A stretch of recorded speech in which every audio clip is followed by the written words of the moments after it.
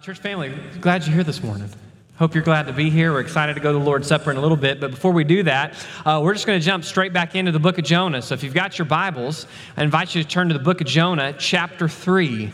Jonah, chapter 3. We've passed the halfway point in the book, and now we come to what is one of the two critical moments here of the story.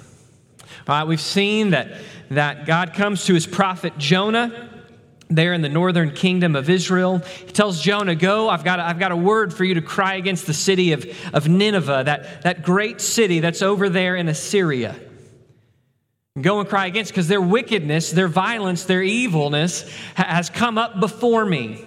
I've been patient, I've given them time, but now it is time to respond to their wickedness with justice. And we saw Jonah literally gets up and he goes the opposite way.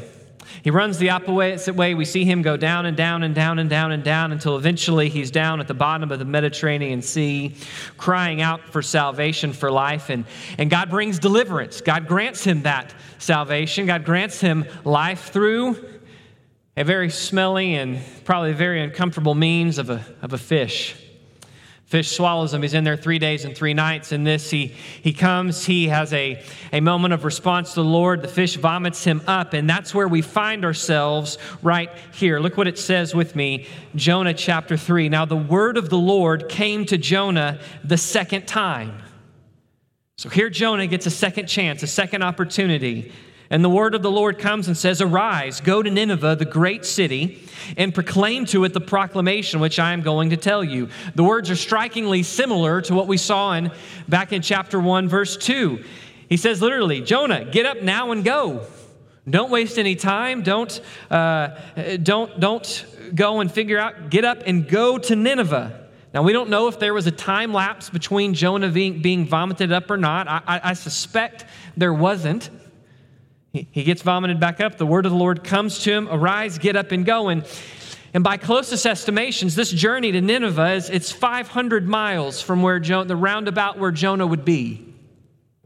The fastest journey would take a month and a half, unless he had to walk the whole journey by foot. And if we just want to, use some conjecture today, if he spent his life savings to buy that boat to Tarshish, then he's probably walking it by foot. So it's going to at least take him a month and a half to go to Nineveh to make this proclamation. And we see Jonah arose, but instead of fleeing to Tarshish, Jonah arose and went to Nineveh according to the word of the Lord. Now Nineveh was an exceedingly great city, a 3 days walk. Then Jonah began to go through the city 1 day's walk, and he cried out and said, yet 40 days and Nineveh will be overthrown. So Jonah gets up, he makes the journey to Nineveh. Now just remind you the nature of Nineveh.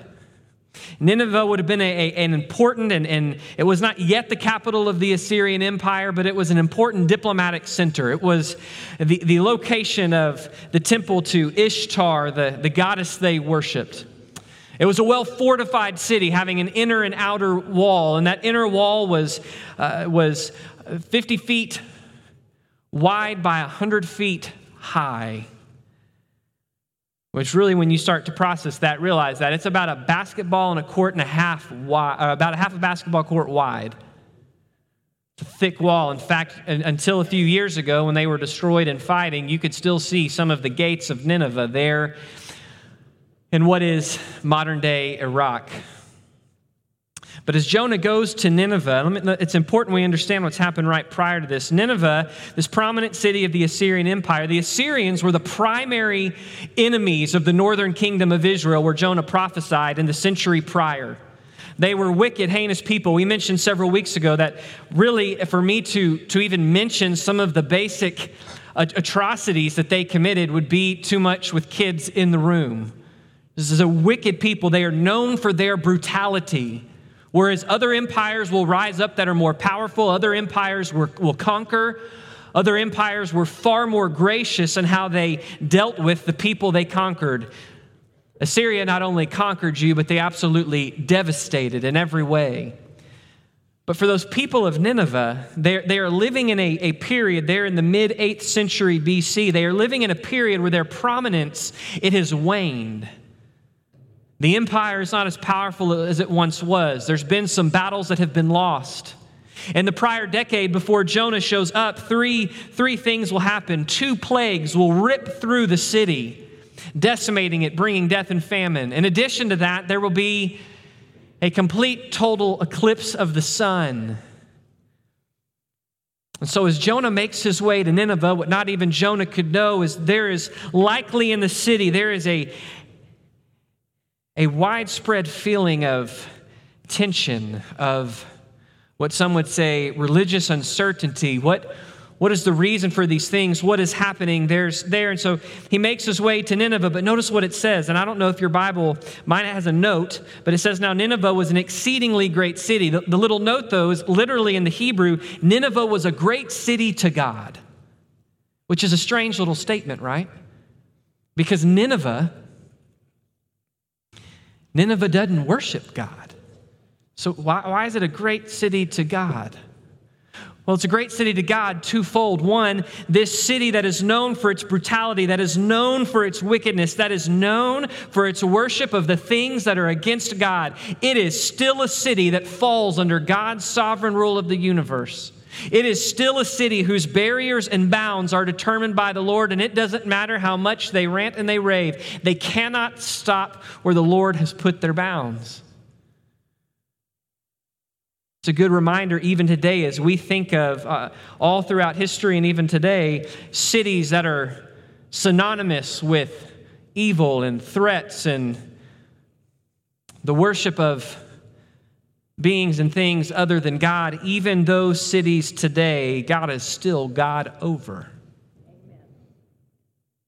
Not only that, but the fact that it's a great city to God is saying something of God's heart, that these people, even these wicked people, these are people made in the image of God. There is an affection on the heart of God for these people. It's a great city to God. And so Jonah began to go through it. 3 days walk. Now, many people don't know what to do with 3 days walk. Does that mean that it would take you 3 days to walk around the city and then people get in? Well, how big was the city at that time? We know a later king made it bigger. There's a lot of different things. Here's what most likely, if you do the digging, it means is for Jonah to go through the city thoroughly and to proclaim the word of the Lord was going to take 3 days.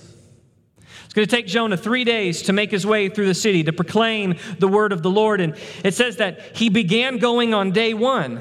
So we're just barely into day 1. He's entered through these large gates into this well-fortified and hostile and wicked city. He enters in and he cries out. In what is only 5 words in the Hebrew, he makes this proclamation, yet 40 days and Nineveh will be overthrown. You can imagine this stranger, this foreigner who doesn't look like you, doesn't dress like you. He walks into the city and he's proclaiming in 40 days, Nineveh will be overthrown. And that word overthrown is an interesting little Hebrew word because it carries with it a dual meaning. On one hand, it means what you would likely think it to mean. It pictures the overthrow, the toppling, the destruction, the annihilation of some place. It's very similar to what we think of in Genesis with Sodom and Gomorrah. In 40 days, Nineveh will be overthrown, it will be toppled, it will be destroyed. But that word also has another meaning, which refers to a person being transformed or changed, altered. If one is the overthrow of the external, the other would be the overthrow of the internal. So there he is. In 40 days, Nineveh will be overthrown. Now, the people obviously take it to mean the destructive level. Look at what they say. Then the people of Nineveh believed in God, and they called a fast, and they put on sackcloth from the greatest to the least. And when the word reached the king of Nineveh, he arose from his throne. He laid aside the robe from him. He covered himself in sackcloth and sat on the ashes. He issued a proclamation, and the proclamation said, in Nineveh, by the decree of the king and his nobles, do not let a man, beast, herd, or flock taste a thing. Do not let them eat or drink water. But both man and beast will be covered with sackcloth, and let men call on God earnestly, vehemently, passionately, that each may turn from their wicked way and from the violence which they have committed with their own hands. Who knows? God may turn and relent and withdraw his burning anger so that we will not perish. So Jonah walks in. He makes this proclamation.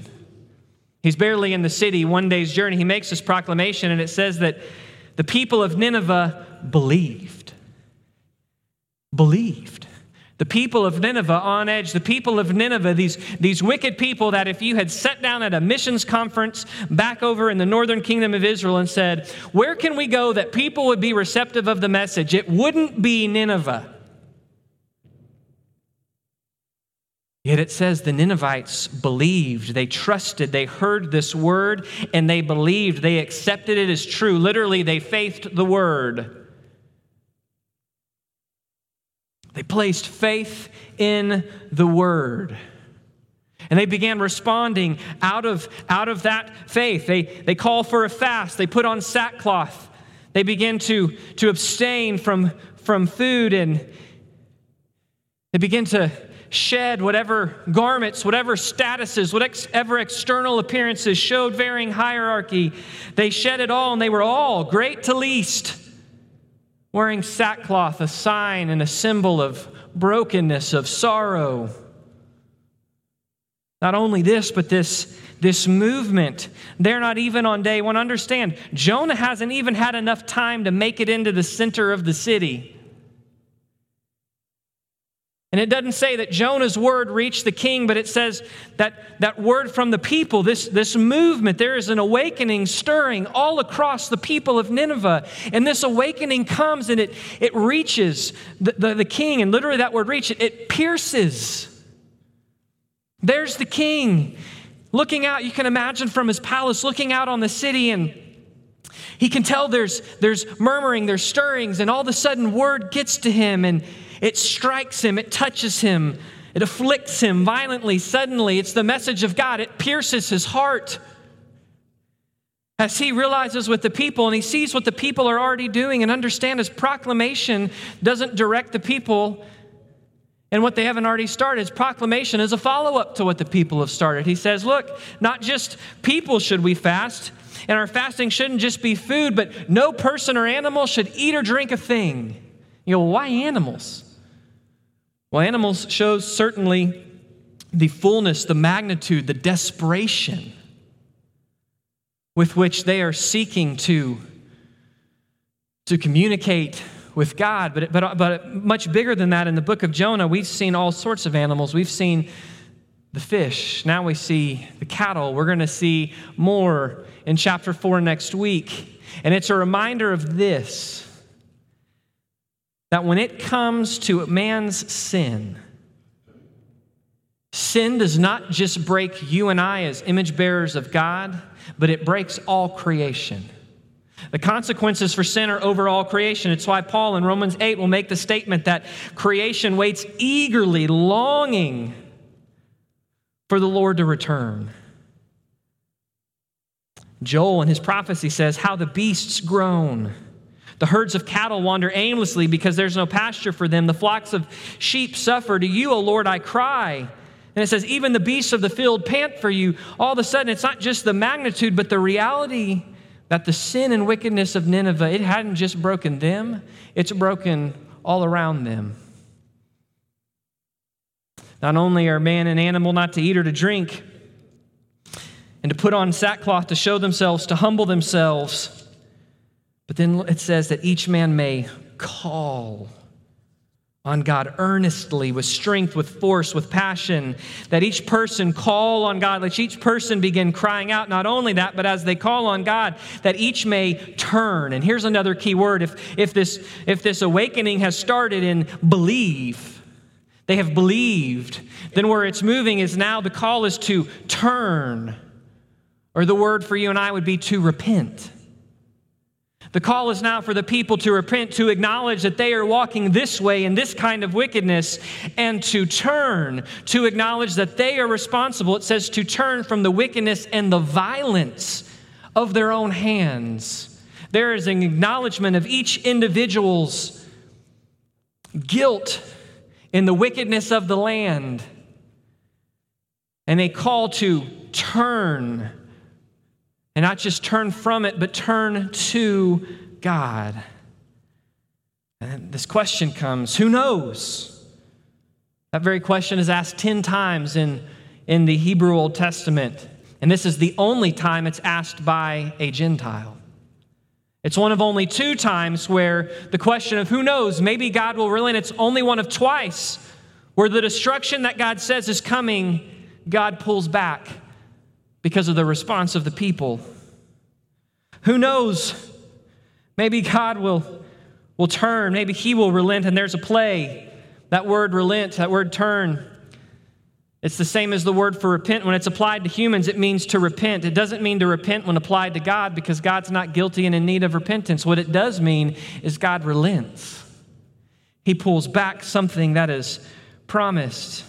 And his burning anger, now maybe when you hear burning anger, you all of a sudden get this impression of a bull in a china closet. Or if you're a young person, you get the impression of the rage monster from the Dude Perfect videos. Someone just swinging a bat, clearing everything out, just no sanity, just driven by anger. That's not, though, what the words mean. What the words reference is a deep, internal, settled, strong, and yes, passionate disposition against sin. Here's what it's stating, that sin is not casual to God. There is a deep and intense stance against sin. Who knows? Maybe God will turn. And then in a passage that starts out with potential doom, look where we end here in verse 10. When God saw their deeds. And by the way, just pause, realize the magnitude of that. The Ninevites aren't the chosen people of God. They are wicked. They're vile. In fact, they've actively opposed the people of God. But God's not just the God of Israel. He's the God over all creation.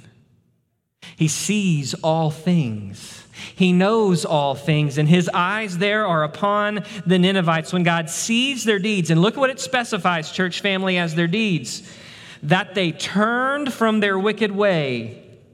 It doesn't say when God saw all of their fasting and all of their sackcloth. No, it's when God saw that there was repentance, when God saw that they turned from their wicked way, then God relented concerning the calamity which he had declared he would bring upon them, and he did not do it. God Almighty looking down here at the city of Nineveh, a city that does not honor him as God, but nonetheless he is God over because he is God over all creation.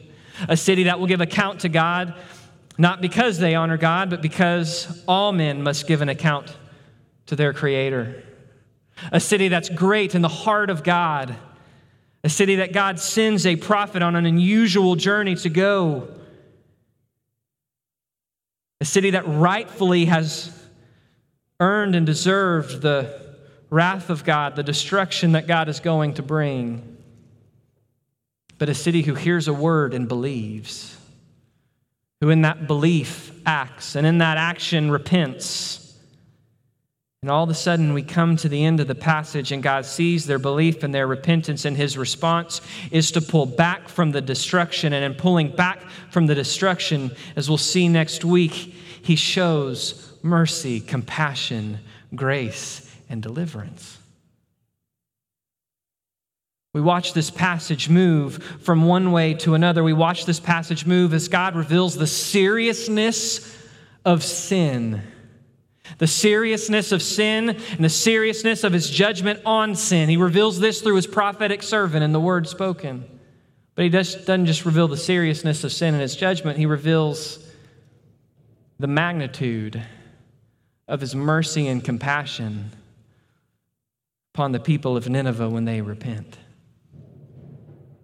Seriousness of his sin, the seriousness of their sin, the seriousness of his judgment on sin, the magnitude, the desire even to demonstrate mercy and compassion. And in church family, we must not miss what we see today. We must not miss the heart of God. There's two aspects we can't miss. One is we've got to see clearly the heart and character of God in the passage.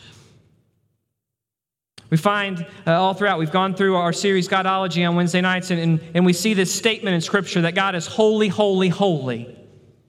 And that word holy meaning one who is certainly morally pure, but it flows out of one who is entirely unique and distinct. There is no one like God. He is holy, holy, holy. And God in His holiness, church family, He is righteous and just with regard to sin.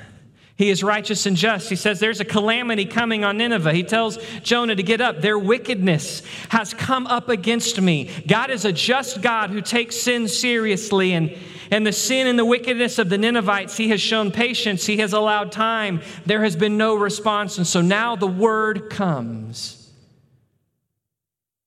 There's a danger, a disaster coming as a result of Nineveh's sin. And church family, the reality is there is calamity that comes as a result of our sin.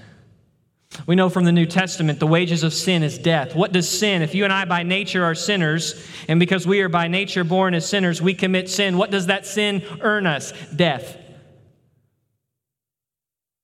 The earnings of sin is death. We also know this: all have sinned and fallen short of the glory of God. There is none who is righteous, no, not one. Understand, every single human being, created, loved, made in the image of God, but born in iniquity, born out of relationship with God. And the rightful punishment upon our sin, the actual acts of our sin, is death. It is judgment in that way. God's heart in that judgment is not some kind of stoic Puritan spewing hatred, but it is a just and right judgment.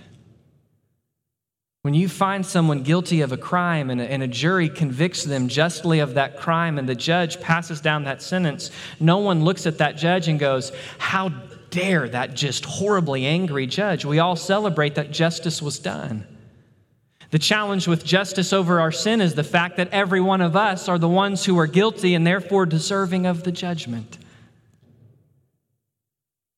And that's not a popular message in today's world, but it's one. Listen, the people of Nineveh do not respond if they are not confronted with the fact that in their sin they are in danger of the judgment of God. Now, church family, as we understand that, as those of us who have been saved by grace through faith, what we need to understand is we also need to be very careful how we communicate the judgment of God. There is a way to communicate that God is a righteous and just God who will faithfully and correctly judge and deal with sin that is both loving and gracious, and a way to do it that is fire and brimstone. There's one way to do it where people will hear, and another way to do it which it just seems demeaning. And God's judgment here is not demeaning, it's just true. But we don't only see God's righteousness and justice toward sin. Because God is holy, He is also merciful and compassionate toward all nations.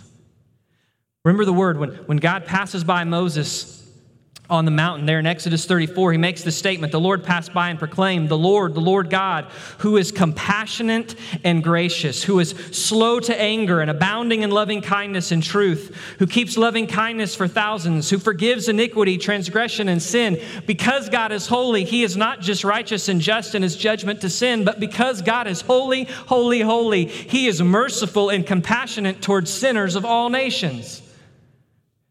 You see, what was ultimately God's heart? Remember the dual nature of that word. Overthrown. On one hand, you see judgment. Overthrown can mean destruction. But on the other hand, overthrown can mean transformation, change, alteration. It can refer to one's heart being altered and changed and transformed. We see all throughout the word, church family, that God's heart is for His salvation, to reach all nations. Genesis 1:26, God makes all people in His image.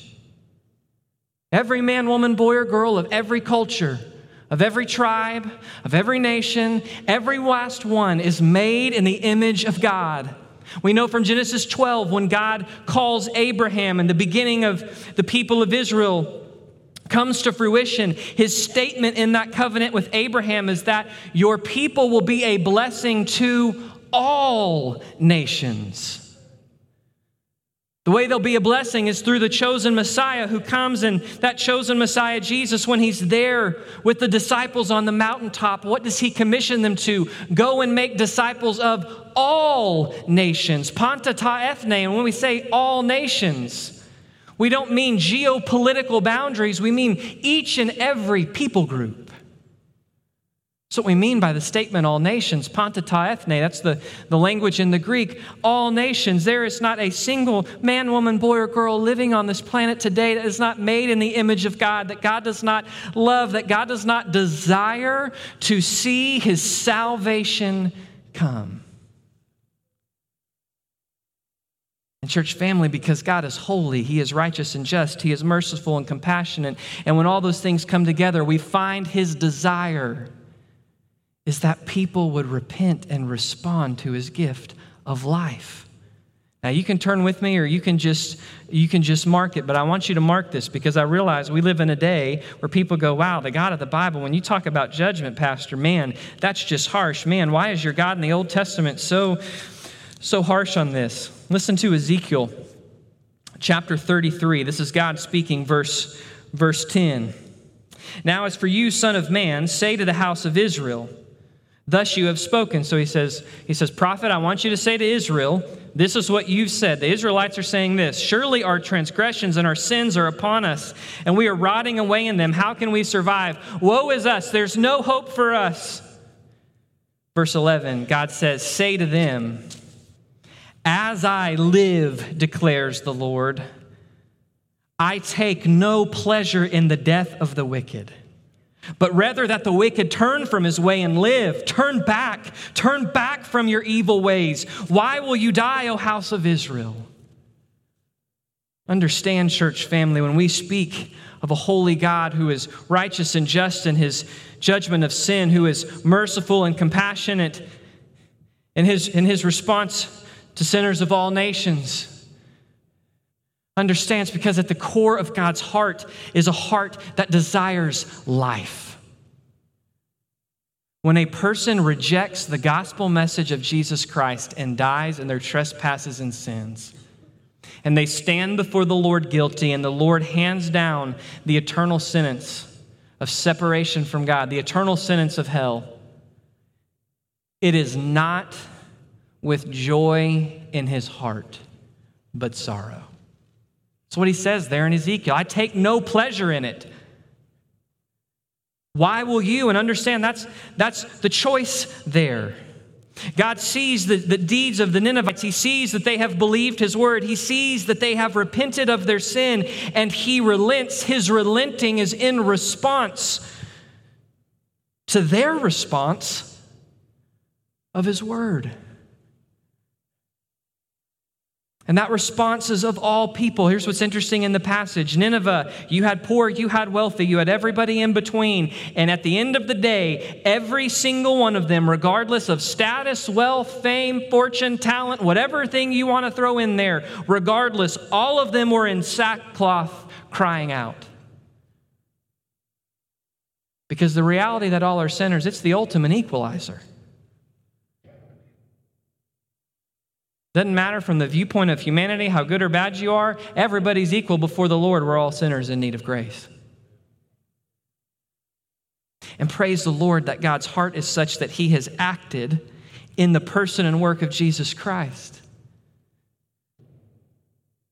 to send the one who could take our sin, who could live in the life that we have failed to live, who can go to the cross and become our sin. Because God is just, our sin must be punished. And Jesus became our sin on the cross, the sin for all the world, every man, boy, or girl that ever lived. He is the propitiation for all the world, the atoning sacrifice. And he drank the punishment that you and I rightly deserve, every last drop, so that whosoever believes in him might not perish but have everlasting life. So that whosoever would confess with the mouth that Jesus is Lord and believe in his heart that God raised him from the dead, he will be saved. See, church family, don't miss the character and the heart of God. We serve a just and righteous God who is merciful and gracious, who is patient, who is long-suffering, who seeks to save men and women. And today is the day of salvation because Christ has come. He has lived, he has died, and he is risen. This is the heartbeat that we see this, the character of God here. So what are you and I to do? We don't want to miss God's character, but we also then need to respond rightly in light of his character. So we're considering his righteousness and judgment. Church family, we must repent from our sins. We must believe his word and repent from our sins. Jesus uses the people of Nineveh as an example to the Pharisees. The Pharisees say, hey, we want a sign. Prove to us you're the Messiah. Forgetting the fact of all the other miracles and things we've seen, show us a sign. And Jesus says, you wicked and perverse generation, I'm not going to show you a sign. The only sign you're going to get is the sign of Jonah. 3 days in the belly of a whale, so the Son of Man, 3 days in the belly of the earth. And then he makes this statement, the people of Nineveh will rise up at judgment and will condemn this generation. The people of Nineveh who heard 5 words and believed 5 words and fell to their knees and repented, not knowing who God is, not knowing if God, you notice Jonah doesn't say God is merciful and compassionate and he'll relent if you respond. They don't know anything. They just know they've upset God. They know that they're out of alignment with God, and so they seek to respond any way they can. They repented at 5 words from a prophet that, in my opinion, and we'll look at this next week, went in and did a half-hearted job proclaiming the message. Yet how many of us have heard the truth clearly, have seen the word, have read the word, have seen, like the Pharisees, who right there, Jesus standing in front of them, yet refused to ever believe?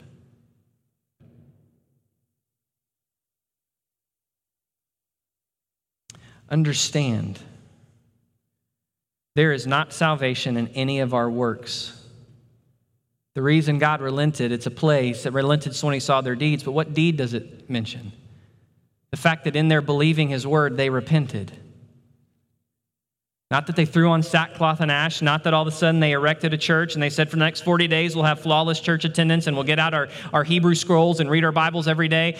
It's not because of anything they did, it's because they responded to his word. They responded to conviction. That's what repenting is, church family. Repenting is walking in this direction and turning. And for anyone who is not repented in faith and trusted Christ, hear and see the word today. Upon the conviction of your sin, you're out of alignment, you're not in relationship with the Lord. That in fact your sin is actually deserving of a just and right sentence of guilt. But God sent Jesus, who took your place, whose blood is still good to cover you. But that response has to be Lord, I am walking in the way of sin. I acknowledge that you are Lord, you are right. I am turning to you because you are right, and I am trusting the full weight of my being, not on what I can do or could ever do for you, but on what you have done for me in Jesus Christ. That is biblical repentance and faith. That is how biblical salvation comes. And I just encourage you, just on a side note, parents in the room, as you pray for salvation in the life of your kids, please make sure you understand repentance is not magic words. If I just say the magic prayer, God saves me, like a vending machine, pop in 2 quarters and out pops the can of salvation. Repentance needs to come with conviction. I'm so grateful for parents that when I could quote off the gospel to them but had no evidence of conviction of sin in my life, said, Wes, you're not ready to ask Jesus to save you. Because I sure do remember when the Holy Spirit brought that kind conviction to my heart, that gospel message I could rattle off really was for me because I really was guilty and needed Jesus to save me. Repentance and conviction go hand in hand. There should be conviction if we are going to repent. And in light of God's justice, his righteousness, if we find ourselves by nature a sinner, out of alignment with God, the call today is to repent. And here's the incredible news. When you and I respond in repentance and faith, God delights to save. And he's really good at it. He never fails. He does exactly what he promises he will do. But to those of us who say, well, Pastor, that's awesome. Praise the Lord for an evangelistic sermon. But what about us who have responded in repentance and faith? What does Jonah 3 speak to us? What aspect? Well, one, we need to be clear on this because we're going to be interacting and leading people and telling people the gospel. They need to know that there's a response of repentance and faith. But understand, church family, when we consider his mercy and compassion toward all nations, then you and I must make sure we proclaim his excellencies to all nations. 1 Peter chapter 2 says, you were once not a people. You once had not received mercy, but now you are his people. Now you have received his mercy. And it makes this statement, therefore we must proclaim the excellencies of him who called us out of darkness and into marvelous light. Church family, going back to 2 weeks ago, there is a call in Christ. You and I have been called to make disciples. You and I have been called to be Christ's witnesses. And we have been called to do it to all nations. You and I, church family, have a calling to proclaim the excellencies of him who saved us. You see, you and I, we were once in the position of those Ninevites. We were once in that place where we had not received mercy, where we were lost and without hope. And now we have experienced saving grace, and we haven't just experienced it past tense, but we experience his grace and mercy afresh every day, whether we're aware of it or not, whether we're in line with him in right fellowship, walking faithfully, or whether we've strayed. And because you and I can rest in his mercy, because you and I have life out of his mercy and grace, you and I are called to proclaim. We're called to proclaim regardless of eloquence. Well, Pastor, I don't know that I can share. Listen, brothers and sisters. If you and I know enough of the gospel to be saved, we know enough of the gospel to proclaim. Because if we don't know how to proclaim how we were in fact saved, then maybe we need to go back and look at salvation. Paul said, I chose not to come and try to be eloquent so that you'd be twisted by wise words of plausible speech. Instead, I just came in humility, and I chose to know Christ and Christ crucified. God is not looking for eloquence. God is looking for faithfulness. So we proclaim regardless of how eloquent we feel or not feel. We proclaim regardless of the response we see or don't see. Listen, church family, the gospel message is still powerful because God is still sovereign. He's on his throne. The blood of Christ is still effective just as much today as it was at Pentecost 2,000 years ago. And the Holy Spirit is still active and moving in and through this world to bring conviction. The city of Nineveh is the last place you and I would ever have expected a spiritual awakening to happen in that day. Yet the Lord was doing things. The Lord was doing things in the years prior to move and stir the hearts of the Ninevites to be at a place where they were ready to hear. Church family, when we look out at the world today, it is so tempting. Fewer people are going to church. More young people are abandoning the faith. Our culture is getting more secular. Things seem to be turning this direction. Church family, we cannot lose hope. We must proclaim the gospel of Christ regardless of response that we see because God is still on the move. He hasn't stopped. But we also have to realize he is on the move and he takes his time. Ninevites weren't ready for that moment 10 years prior. But after 10 years of God doing a lot of stuff, they were ready for that moment. That person, that friend, that family member you may be sharing with today, it may be 10 years from now before they're ready, so don't lose hope. Sometimes when we see the lack of response, perhaps it's because we have this tendency to only think we need to go after a certain kind of person. Did you notice in the passage? The king's not the one where revival starts. It's the crowd. The people. The average, ordinary, everyday people, they're the ones responding to awakening. And it's their response to awakening that when the word gets to the king, it pierces his heart. And oftentimes what we do is we have this mentality of, man, if we could just see the quarterback come to faith in Christ, the whole school follow. Well, that's horrible on a lot of levels. If they're only following because he's the quarterback, they're not following because Jesus is Jesus. What if God, to win the high school to Christ, doesn't want to use the quarterback? What if God wants to use the chess club? Now, I'm not knocking chess clubs. I was part of one back in the day, so I can use that example. My point is simply this, church family. When we think about our nation and our world in desperate need of spiritual awakening, we got to stop thinking we got to just reach the leaders, and we got to start reaching the everyday people right in front of us that God has put in our path, and not lose hope, but proclaim the gospel whether there's response or not. Because God likes to move through the most unlikely of places, and we need to understand this as we proclaim, church family. We proclaim the good news of our God regardless of differences. Jonah had to go walk into the city of his nation's most bitter enemies, a nation that had pillaged and plundered Israel. Yet God's heart was just as much for Nineveh as it was for anywhere else. Church family, understand political, ethnic, familial, economic, those kind of differences, we do not get to pick and choose who hears the gospel. We do not get to pick and choose based on the kind of people with potential and charisma we want our team. Make no mistake, Jesus died for everyone. And you and I don't get to decide based on our own preferences who gets to hear or not. No, we just get to go.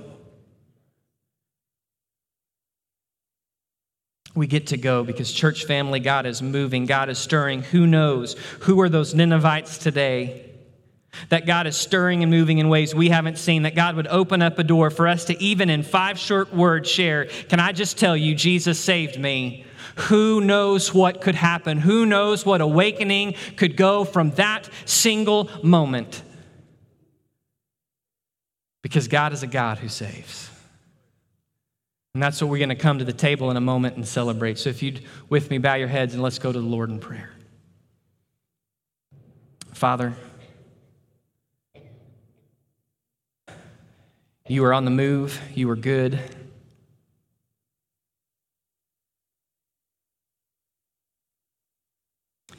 God, it is easy to lose hope. But we lose hope because we put our focus on the wrong things. God, I would have been one guilty. If Jonah came to me and said, hey, I think I'm supposed to go to Nineveh and share the gospel, I would have said, man, that's a waste of your time. There's no way they respond. Oh, but Lord, they did.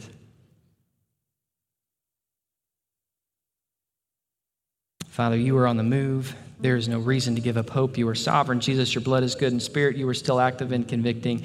May we be faithful to go and proclaim. And Lord, as we come to this time of response, if there's any who've not responded to you in salvation, may today be the day of their new birth in you.